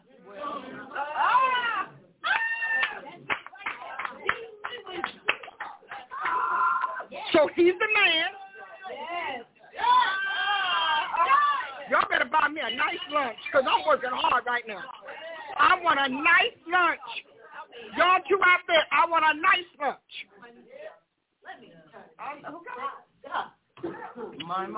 She said, but because she said this is what's in her, she said, but in me, I love that. Don't you understand that? So find me. I love them that love me, and those that seek me early shall find me. Riches and honor are with me. That is why the church is so wealthy, because the church is his wife. And that means she's the wisdom of his creation. That's why Satan keeps trying to crush the church. He is abusing the man's wife. And he's using a lot of his inside people to do so. Riches and honor are with me. This is wisdom. Wisdom and honor is with wisdom. Okay. All right? Durable riches and righteousness. Now, I looked up the word durable, and it comes from the word that means antique. Oh, we know that word. Old wisdom, old money. This, she says, my fruit is better than gold, yea, than fine gold, and my revenue than choice silver. Why is she saying that? Because she just told you, I search out witty inventions, and clearly I'm distributing that wisdom and that knowledge to people. So when they make money, it's because I gave them the wealth or the power to make the money. So y'all can talk to me all day long, but you know what? God has really blessed me, and I give him all the praise because he has filled me with his wisdom. I am personifying what he wants to be known about wisdom, women, and his wife, the church. Now look at what she tells you. She got her standards. She said, I lead in the way of righteousness, in the midst of the path of judgment. So there's a lot of paths to judgment, but there's only one path to wisdom. And she said, this is why, listen to this. Verse 21, that I may cause those that love me. Oh, God, I got to hit a bell. I need to hit something. Here, my thing. Thank you for doing your job. Bring that thing, girl. Right. There you go. Why? And she tells you why. That I may cause those that love me to inherit substance. And I will fill their treasures. So how many of us know about the stupid mistake that cost us? The stupid decision they call the stupid judgments that we made, the stupid decisions and the rash, impulsive acts. She's saying, but wisdom rewards your love for it, because what you love, you tend to. What you love, you pursue. What you love, you celebrate, and you obey. She said, I bring treasures. I inherit substance. Look up that word yourself. And then she said, but this is where she comes. I love it. She then says, yeah, I do all of this, but let me tell you how and why I do it. Let me tell you where my credentials come from, where my credibility comes from. She said, the Lord possessed me in the beginning of his way, before his works of old. Don't talk to me about God having issues with women. You need to read your Bible. Hopefully you get one that makes sense. Verse 23, I was set up from everlasting. Listen to this, because this is powerful. From the beginning, or ever the earth was. We predate earth. Wisdom predates earth. That means in the God realm, this is how it was. This is the eternal architecture. And it says here, when there were no depths, that means there was not even water. Water didn't exist. I was brought forth. When there were no foundations abounding with water, we're older than water. That's pretty old. Before the mountains were settled, before the hills was I brought forth. That means older than dirt, in case you didn't get that. While as yet he had not made the earth or fields, nor the highest part of the dust of the world. That's a mountain. Oh, I don't know about you, but I'm worn out with this myself. When he prepared the heavens, I was there. When he set a compass upon the face of the earth, that's the four quarters, north, south, east, west, okay? When he established the clouds above, when he strengthened the foundations of the deep, when he gave to the sea his decree that the water should not pass his commandment, when he appointed the foundations of the earth. Do you notice that 29 is earth? That means he's talking about another creation. Wow. Then I was by him as one brought up with him, but that was as one brought up, and I was daily delight, rejoicing always before him. Now, those are italicized words. How do you get brought up with God? See, you see how some of this stuff didn't make sense, and you kept saying, well, what? And I was daily delight, rejoicing always before him. This is a being saying, I'm rejoicing before the Almighty God. I was with him every step of creation. So now you know why he went after Eve. Yeah. So you had to think about it for a little bit. Then you had. Sometimes I have to take a breath. I'm gonna get some water for you all. Sip some more. I'm gonna sip a little something. I know it's right. And it says, when he appointed the foundations of the earth, then I was by him as one brought up. So we got all of this other experience before earth, rejoicing in the habitable part of his earth. And my delights were with the sons of men or humans. That's the only thing that I would change, brother. Could you put human? And then, wait a minute, you put human. You know how you hear people say, well, you know, I don't use gender. Man. Man. I just want to say. And so she's saying when God finished earth, well, we don't know which one. Because Genesis says that God replenished the earth. Come on. Now, therefore, hearken to me, O ye children, for blessed are they that keep my ways. Hear instruction and be wise, and refuse it not. Blessed is the man that hears me, watching daily at my gates, waiting at the post of my doors, That would be the courts, that would be the palace, that would be the council, that would be the universities, that would be the classrooms, that would be whatever we call education. All of those are her doors. She said, so y'all need to be in my class all the time. You realize how many wisdom classes we had out there that didn't cover this? Come on. I wonder why. It was by a man. Okay. I understand, girl.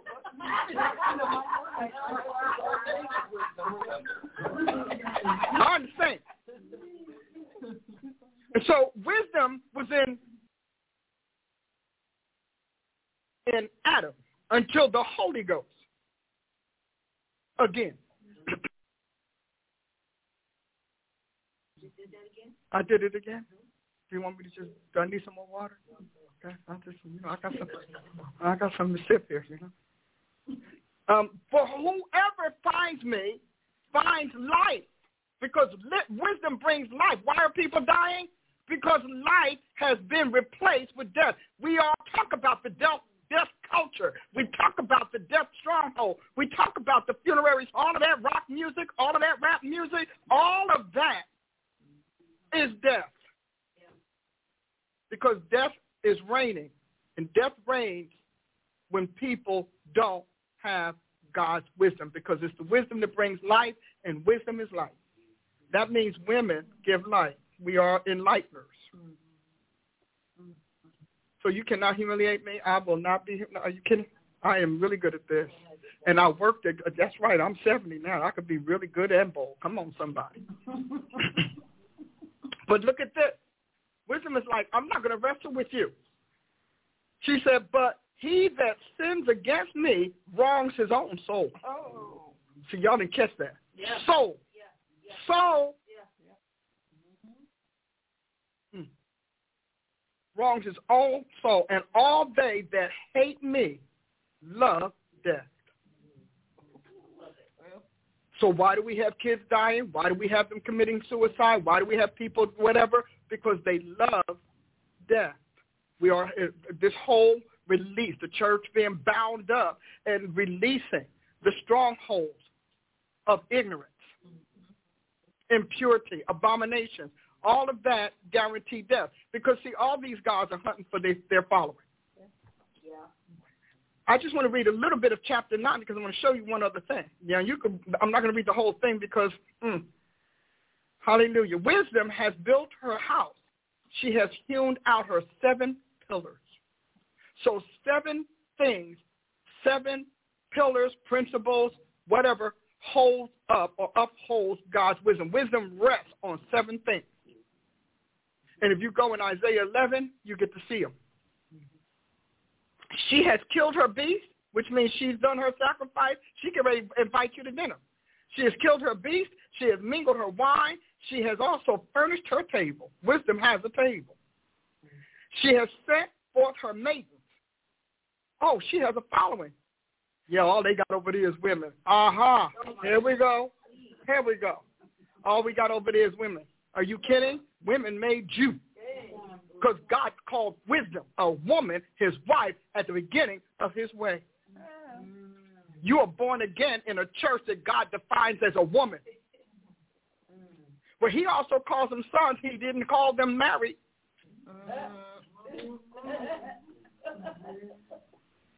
We got to read the Bible. How many of you all know that this is important? Yeah. And so she sent forth her maidens. She cries upon the highest part of the cities. Wisdom will always be at the top. That's why the church ruled the world before it started wanting to be like what it ruled. Okay. Whoever is simple, let them turn here. As for him that wants understanding, she says to him, come eat of my bread. I am the bread of life. Come eat of my bread and drink of my wine, which I have mingled. In other words, she has a special formula for her wine, for the wine of the Spirit. Forsake the foolish and live, and go in the way of understanding. He that reproves a scorner gets himself shamed, and he that rebukes a wicked man gets himself a blind. Reprove not a scorner, lest he hate thee. Rebuke a wise man, and he will love thee. Give instruction to a wise man, and he will be yet wiser. Teach a just man, and he will increase. And the last one. The fear of the Lord is the beginning of wisdom, and the knowledge of the holy. It didn't even just say Holy One. It said the holy, because God's whole realm is holy. It's understanding. For by me thy days shall be multiplied, and the years of thy life shall be increased. She already said, I decide what lives and dies.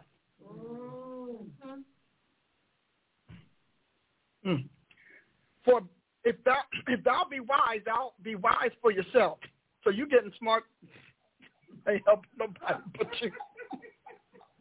And if you scorn, you alone will bear it. And then she goes on to talk about a foolish woman and how they are. See, that's the other side. We've got wisdom and we've got the foolish woman. I don't know if that's up to you all, but I'm going to show you all. Because, see, I did not step out and give my whole life for nothing. I did not. I did not. I would not. But this is something that lets you know how God reinforces this. And reading all of this according to how God wrote it is important. Wouldn't you say? All right. So Psalm 45, Psalm 45 is about Jesus Christ and him getting his wife. I know we don't read that a lot. But it says here, a song of love. My heart inditing a good matter. I speak of things which I have made touching the king. My tongue is the pen of a ready writer. Thou art fairer than the children of men. Grace is poured upon thy lips. Therefore God has blessed thee forever. Gird thy sword upon thy thigh, and, O most mighty, with thy glory and thy majesty. And in thy majesty ride prosperously because of truth and meekness and righteousness. And thy right hand shall teach you terrible or awesome things. Thine arrows are sharp in the heart of the king's enemy, whereby the people fall under thee. Thy throne, see, this is Hebrews. They brought all the way back to Hebrews. Thy throne, O God, is forever and ever. The scepter of thy kingdom is a right scepter. That means rule. Scepter is synonym for rule. Thou lovest righteousness and hates wickedness. Therefore God, thy God, has anointed thee with the oil of gladness above your fellows. All thy garments smell of myrrh and aloes and cassia out of the ivory palaces whereby they have made thee glad. King's daughters are among the honorable women. Upon thy right hand did stand the queen in gold of Ophir. Hearken, O daughters, and consider and incline thine ear. Forget also thine own people and thy father's house. So the king greatly desired thy beauty, for he is thy Lord. Worship thou him. That kind of kills the whole family thing that y'all all riding on. All right. And the daughter of Tyre shall be there with a gift. Even rich among the people shall inherit thy favor. The king's daughter is all glorious within. Her clothing is wrought of gold. She shall be brought to the king in raiment of needlework. The virgins, her companions that follow her, shall be brought to thee. With gladness and rejoicing shall they be brought, and they shall. And did you notice that it's the women that he's inherited? Did anybody notice that? See, you can say all of that if you decide I just want a New Testament only Bible, but that's in there too. This is carried over to the New Testament. So I want you to understand that it doesn't make a difference how much you find the cultural statements that say we shouldn't be. But I'm telling you, it was never meant to be. And as much as Jesus was meant to be Savior, and as much as he was anointed Christ, that's how much we are validated by him. Now, do we need to learn? Absolutely, we need to learn. Do we need to get some sense? Yeah, we probably need to get a little bit of that. But then look at what we're dealing with. You know, and the reason that I'm doing this, because I need y'all to stop writing stupid.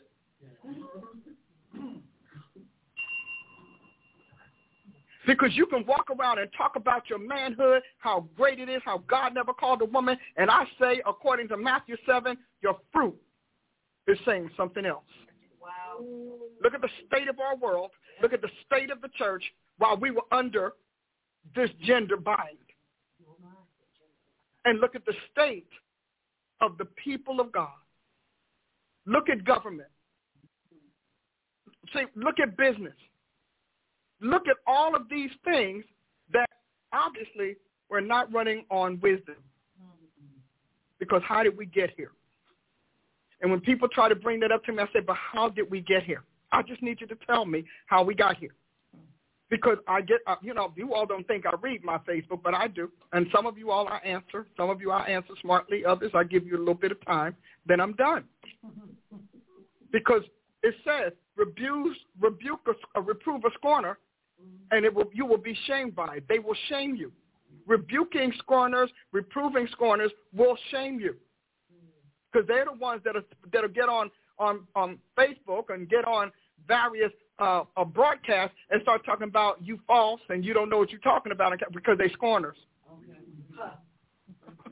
They're ignorant. And the ignorant can do nothing but disdain and disparage wisdom because wisdom is denied them. Let's get us back how we started. We started with this young prophet, lacked wisdom. It wasn't, you could tell the prophet did not know the lay of the land. That young prophet did not know how the system went. That prophet did not know the things that God knew that would happen to him had he become part of its structure, including the fact that he would be dead. He ended up being a living sacrifice. Amen. So when you look at the soul, the soul is considered to be, as we just found out, female, feminine, and wisdom being feminine. So when we look at this, you need to know how this works. So God, it starts with your heart, it moves to your mind, but it's engineered by your will. So what does that mean?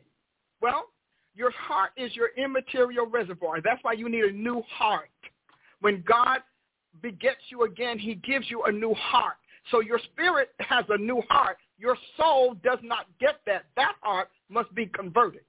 So your spirit gives you a new heart that must convert your soul's heart. And if you don't understand that, then you won't understand what the whole redemptive piece is about. And then your mind is your intelligence. Once your heart is converted, every time God converts another area of your soul's heart, it rewrites or rescripts your brain. It rescripts your mind. Because we know the mind and the brain are not the same thing. Isn't that nice? So the brain is the mind's receptacle. The brain takes from the mind, and it's the whole neurological thing. All of those neural things that we talk about, those paths and transmitters and carrying on, all of that comes from the mind of the converted heart, the mind of Christ. Because until we get born again, it says out of the abundance, well, it still means that, but still true. But out of your heart comes adultery, comes crime, comes abuse, comes lies and murders and thefts. That's all the heart. So you're asking Jesus to come in there is a useless thing. It's futile. He's not going to do it, number one. And number two, there's no place for him. So you have to pray the right thing. Well, I don't know if I'm saved or not. God, the Bible says the Lord knows those that are his. And those who name the name of the Lord are to what? Depart from iniquity. So if you still got a little taste for iniquity, you have a little bit of a taste for iniquity. I like your little naughty now and then. I like a little nasty every now and then. You're not saved. Because truly, that's salvation, especially if you've been here. Now, if you're new to God, that's a whole other thing. It takes the time it takes. But if you've been in God a long time and you still think naughty and nasty ought to be a part of the church's biologic infrastructure, you're not saved. Like all these people that, like when they start saying something like, well, you're not saved. Why am I going to talk to the unsaved? What did Paul say? He said, I'm telling you to correct the righteous. I'm telling you to correct those that belong to me. Those that are outside, we're going to just leave Satan. They belong to Satan. So they should be with him. When we were looking at the thing on Sunday, what did it say? A large percentage of those who wrote these false Bibles were Unitarians. Right. Study Unitarianism. Because it seemed like unit. Doesn't that seem like unit for unity? Not so. Study that. Study their origins before you start saying somebody's okay because they're Unitarian. Look it up. And then your will becomes your emotional commander. Isn't that good to know? Now, I'm jumping around because this is a class, and I am not giving you this class for free.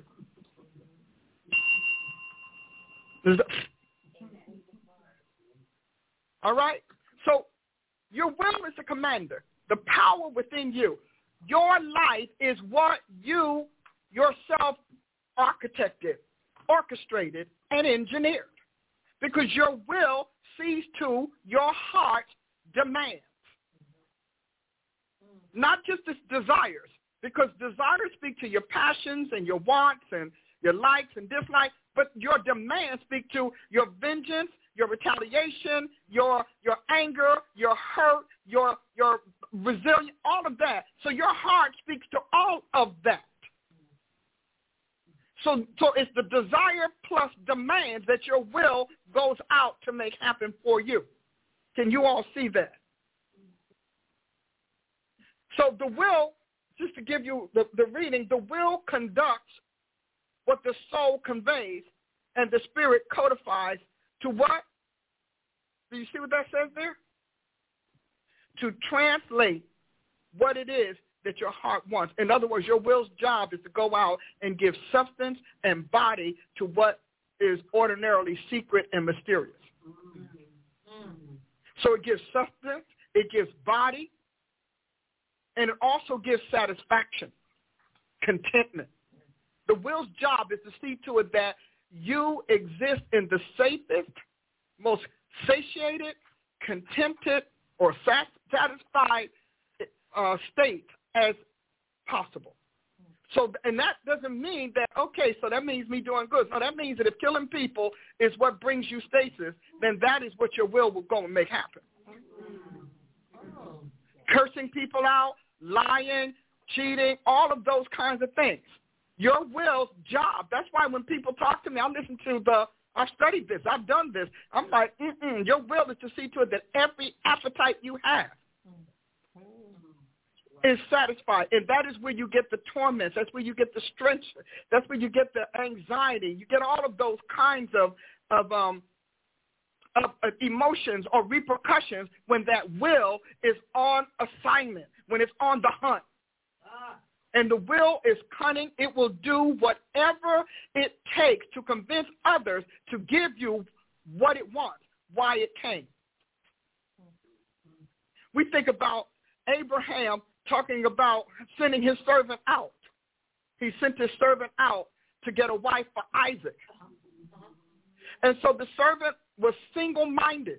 Your will is single-minded. It's subtle. And it's so subtle, you don't realize it's single-minded. Your will not come back to you without what you need. It will morph, it will manipulate, it will maneuver, it will connive, it will lie, it will deceive, it will cheat, but its whole function in your makeup, in your soul, is to see to it that the assignment the heart gave it is not avoided.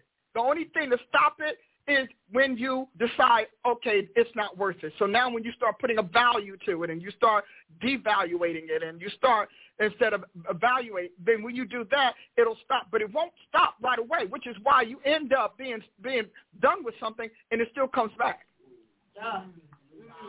Because it took a long time for it to weed through all of the elements, all of the surfaces, all of the systems that you have in your being, and then those of others to persuade them. Because your will is a persuader. It's a conqueror. It's a persuader. It's a convincer.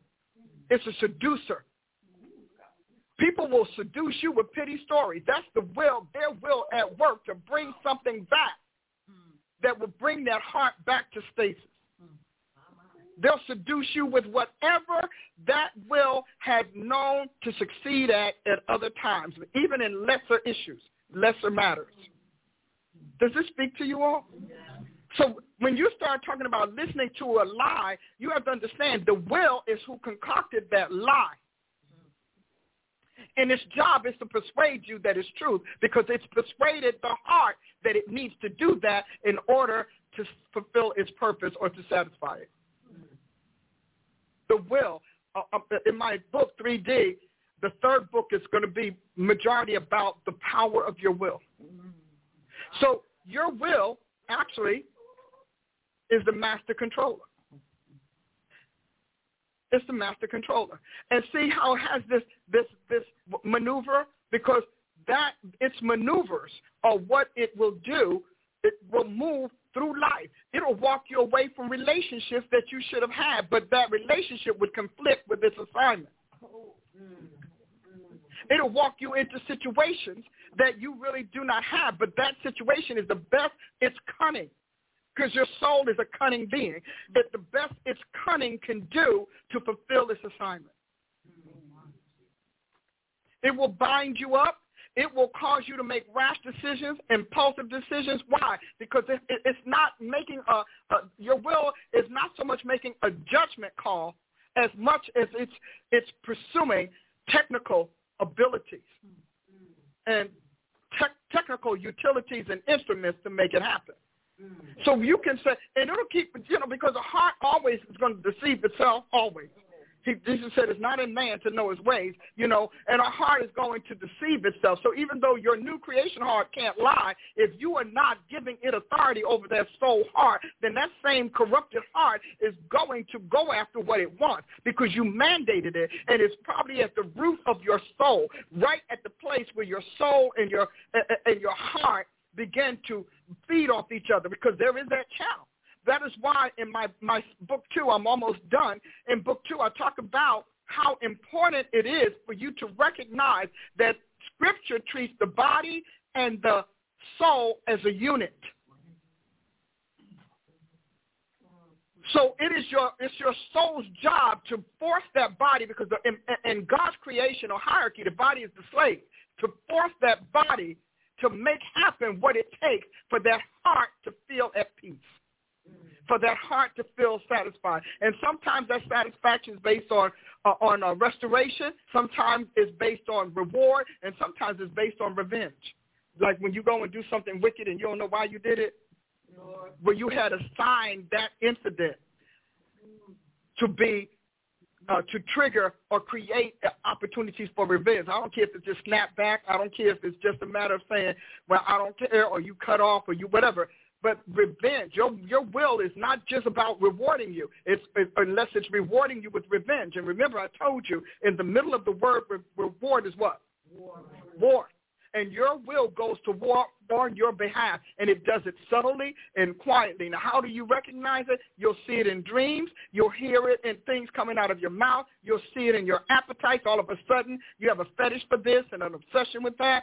All of that is your will out there doing, because it's the master controller out there doing what it knows to do, to see to it that what you originally enacted it to do and then actionized it to do happens, because your soul, your heart won't shut up.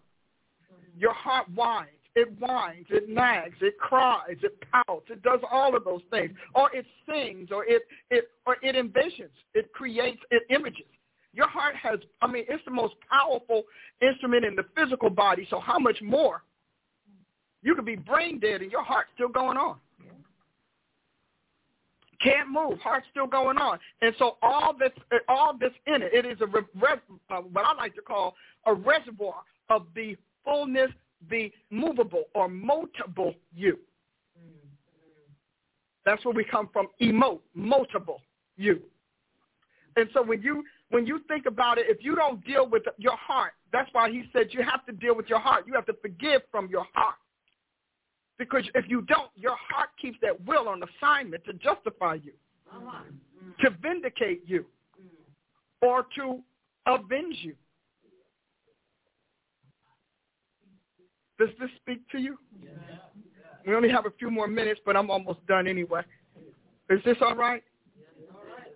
See, and so this is I want you. This is the soul, because the premise of our 3D program is the soul as the maker made it. Because remember, we talked about the corruption that Satan has. His whole world system is a guarantee that you chase him, that you love him, that you trust him, that you value him, and also that you superiorize him. In other words, he will always be, and you have to do it mindlessly. You have to do it subconsciously. You have to do it beneath your surface so that you never know that you are an instrument in his hand, and also you're a pillar in his system. So when you get saved, all of a sudden you understand what the problems are. That's why we know these people are not saved. These people don't know the problem with indiscriminate sex. They don't know God's problem. Because they think that I'm just being myself, but I got needs. I'm taking care of my needs. Your needs come from a demon who programmed your family's genealogical and genetic self to satisfy it at will and to guarantee that you are constantly under God's displeasure. It's because Satan, from his realm, remember, if you don't accept that he's from God's realm, you think he was just born on earth, and he's just trying to make his way it through his death the way you're trying to make it through life. And that is not what the case is. The case is we were meant to multiply Jesus Christ, who was a problem from him, but the reason he was cast out of God's realm. But he was not cast out of God's realm with his entire memory erased. So all of the wickedness that he does is not just a memory thing for him now. It is now his physiology. It's now his biotics. He cannot do you good. He cannot do a good deed and mean you well. He has got to reproduce after his own kind because that's the law of creation. Is this speaking to you guys? How are they doing? Are y'all all right? She just said yes. And not all of them. Your evil, your destructions come from a demon. And when we get back together again, because I did not show you that one, I can give you the whole list of them. They come, and if they don't come from, then they are definitely, they are denigrated by. They're degraded by.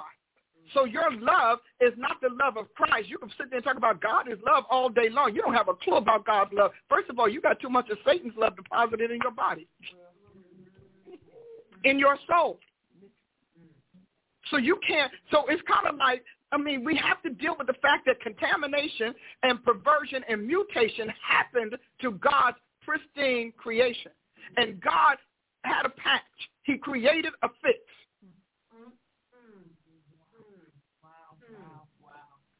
Are you all right? Too soon.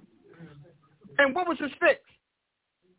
Jesus Christ was his biological, cellulated, biotic, as well as eternal fix, which was always the fix in God's mind. The fix predated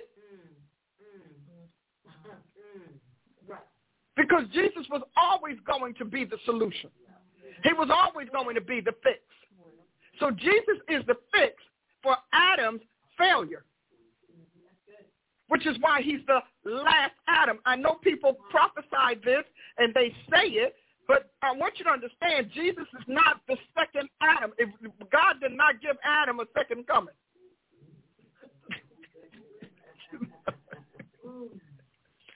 You understand that, right? No. Okay? But he did make Jesus the last one because Jesus was first. God made Adam a downgraded version that would be susceptible to Satan. Now, he was not compelled. He was susceptible. Does this help? So I want to do these classes, and I'm trying to get it together as soon as I can get my prophets online and my apostles. I'd love to do these classes because this is where you make the decision. I start at the will because you need to understand you chose and you choose every minute of every day to be your redemptive self because you want to manifest Jesus Christ, or to be your corrupted self because you want to have your way, or you want to give somebody else their way, or you just want to be left alone.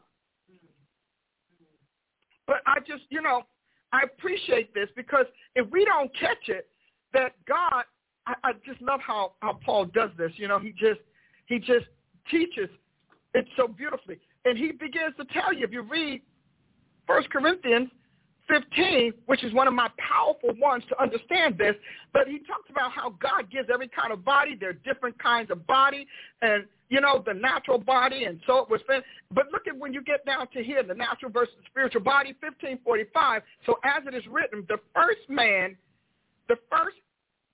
Adam, was made a living soul. The last Adam, didn't say second. Y'all stop saying second, because that means a third is coming. The last Adam was a quickening spirit, life-giving spirit. So God made Jesus able to pass on the Godhead's deathless life. Well, I can't go to the rest of this, so we'll save this for next time. But so Jesus is the last Adam, but the last Adam, he said the last shall be first. Jesus was first.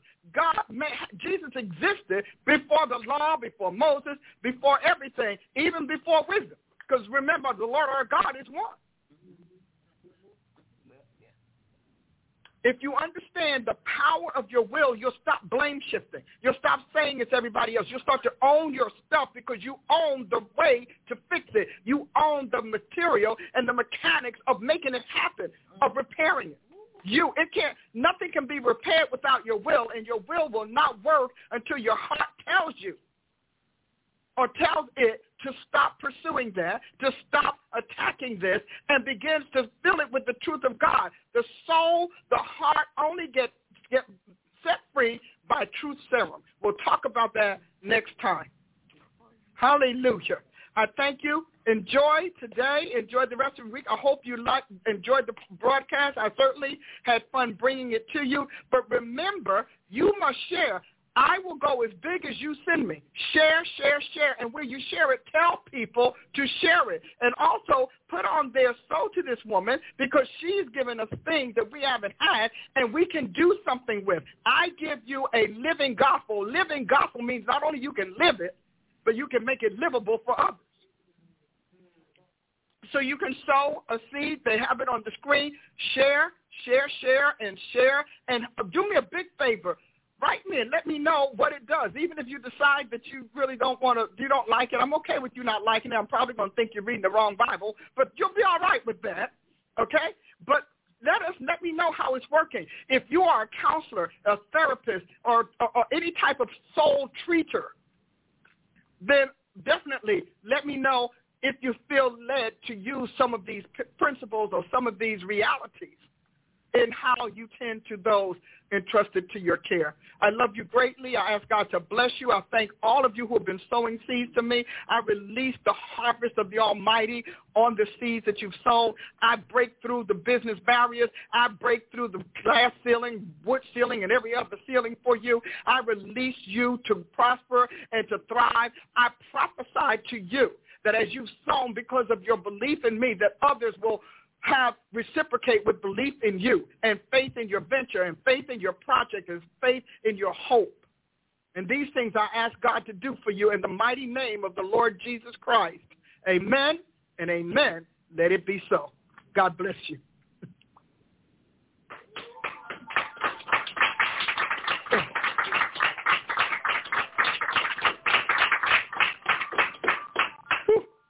See, you all get to see all of the rest of it. These are all of the other things you didn't see. That comes next week. And then these are the things you didn't see.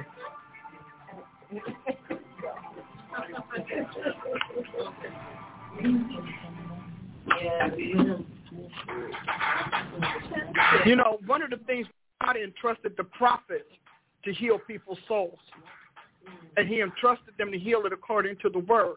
And then he entrusted the apostles to build their spirits. See, that's the way it works. The apostles get the soul ready to be converted by the Spirit.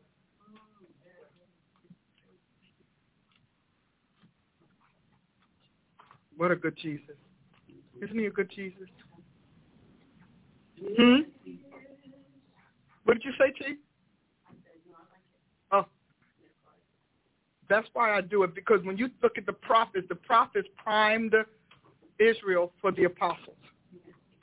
And the apostles are all about the Spirit of this, the Spirit bears with, the Spirit gives life, all of those. And it's about it takes it back to the archetypical elements and essence of God's word, where the prophets take you to the prototypical, the prototype of Jesus Christ in the planet.